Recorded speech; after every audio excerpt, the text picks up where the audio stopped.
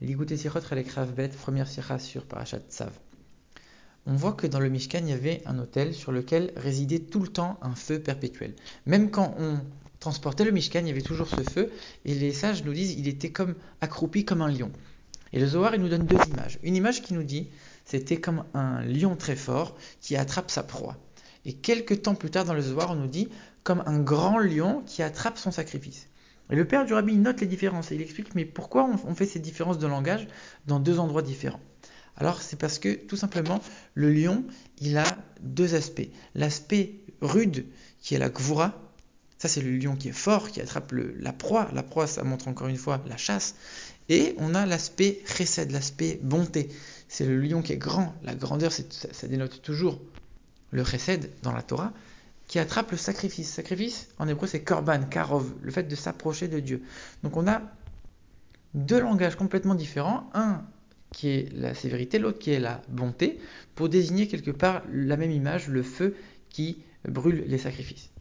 Alors ça, c'est ce qu'on voit dans les notes du père du rabbi, mais les notes du père du rabbi, elles sont très courtes, et donc le rabbi dit, nous, on doit conclure et déduire les choses qu'on peut déduire nous-mêmes, même si elles ne sont pas écrites, parce que son père, il n'avait pas assez de place et d'encre pour tout écrire. Donc il y a des choses qu'on doit déduire tout seul. Et ici, le rabbi pose une question, il nous dit, mais pourquoi on n'a pas écrit les deux ensemble ? Le Zohar, il a séparé deux expressions dans deux endroits différents. On voit que même si c'est Chesed et Gvura, la bonté et la sévérité, c'est séparé, mais il y a plein d'endroits où on les ramène. Le sacrifice lui-même, il y a une partie que le Kohen il va manger, une partie que c'est Dieu qui va manger. Le bas et le haut, le matériel et le spirituel. Il y a un aspect d'élévation dans le sacrifice, mais d'un autre côté, c'est Dieu qui descend avec son feu pour le brûler. Donc il y a le haut et le bas, encore une fois. C'est des notions qui sont à la fois contradictoires, mais qui peuvent cohabiter ensemble. Donc pourquoi ici on ne les a pas écrits ensemble ? Le Zohar il est écrit dans deux endroits différents. Parce qu'en vérité, dans ce feu de sacrifice, dans ce feu qui brûlait les sacrifices, il ne peut pas y avoir les deux au même moment. C'est vrai qu'il y a potentiellement les deux, mais ils vont s'exprimer chacun quand l'autre ne s'exprime pas. Alors, le rabbi explique, il donne une parabole. En vérité, quand on regarde entre ces deux expressions, il y a une histoire. On nous dit, le feu qui brûlait les sacrifices, c'est comme un roi qui demande à son serviteur, va me chercher le cadeau qu'on m'a amené. Il nous dit, c'est la même chose, le feu qui s'appelait Uriel, on dit Uriel, le lion de Dieu.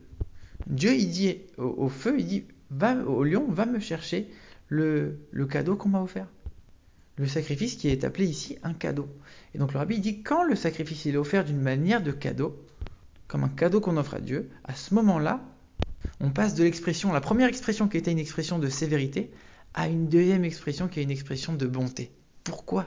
Qu'est-ce qui a changé ? Pourquoi le fait d'offrir un sacrifice en tant que cadeau, ça change complètement la nature du feu ? Qu'est-ce qui s'est passé ? Alors quand on regarde les 7 jours d'inauguration du Mishkan, on voit que pendant 7 jours, il y a eu des sacrifices qui ont été faits. Il y a eu une présence de Dieu qui a résidé. Mais c'était limité. Quand la présence de Dieu, elle vient grâce à l'effort de l'homme, c'est forcément limité puisque nous et nos actions sont limitées. Et quand c'est le 8e jour de l'inauguration, ça vient de Dieu directement. À ce moment-là, c'est une présence de Dieu et un dévoilement qui est illimité. Et donc ça n'a rien à voir. Le dévoilement du 8e jour n'avait rien à voir avec le 7e.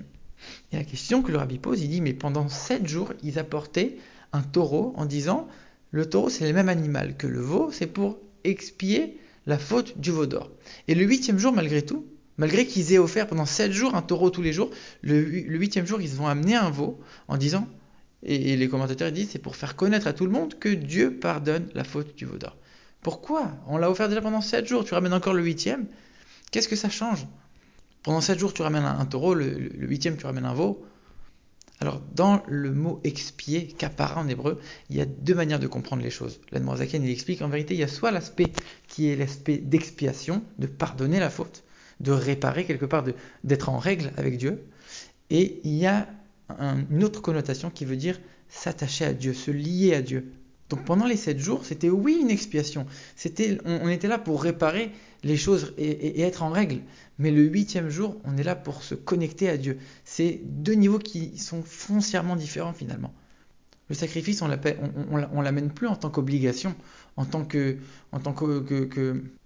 devoir pour rentrer dans les clous. on l'amène en tant que cadeau à Dieu. Et c'est pour ça qu'en vérité, en fonction de l'intention qu'on va avoir dans ce sacrifice, si on l'apporte comme un cadeau à Dieu, pour se lier à Dieu, pas pour faire ce qui est strictement obligatoire, on est en train de chercher à s'attacher à Dieu de manière infinie, on offre comme un cadeau à Dieu, on s'offre entièrement à Dieu, à ce moment-là, la nature du feu qui va brûler le sacrifice, elle va être différente. Est-ce que c'est un feu de rigueur ou un feu de bonté? Qu'est-ce que tu recherches? Tu recherches à te rendre quitte, ou tu cherches la proximité et la connexion avec Dieu. Donc c'est pour ça que le Zohar, il sépare complètement les deux expressions, parce que c'est deux niveaux qui n'ont rien à voir. D'un côté, c'est tout ce qui est limité, c'est la rigueur, c'est faire juste ce qui est obligé, parce qu'on est obligé. Et le deuxième, c'est faire les choses avec amour, parce qu'on veut s'attacher, se connecter et se lier à Dieu. Et ça amène un dévoilement de Dieu qui est complètement différent, qui est infini.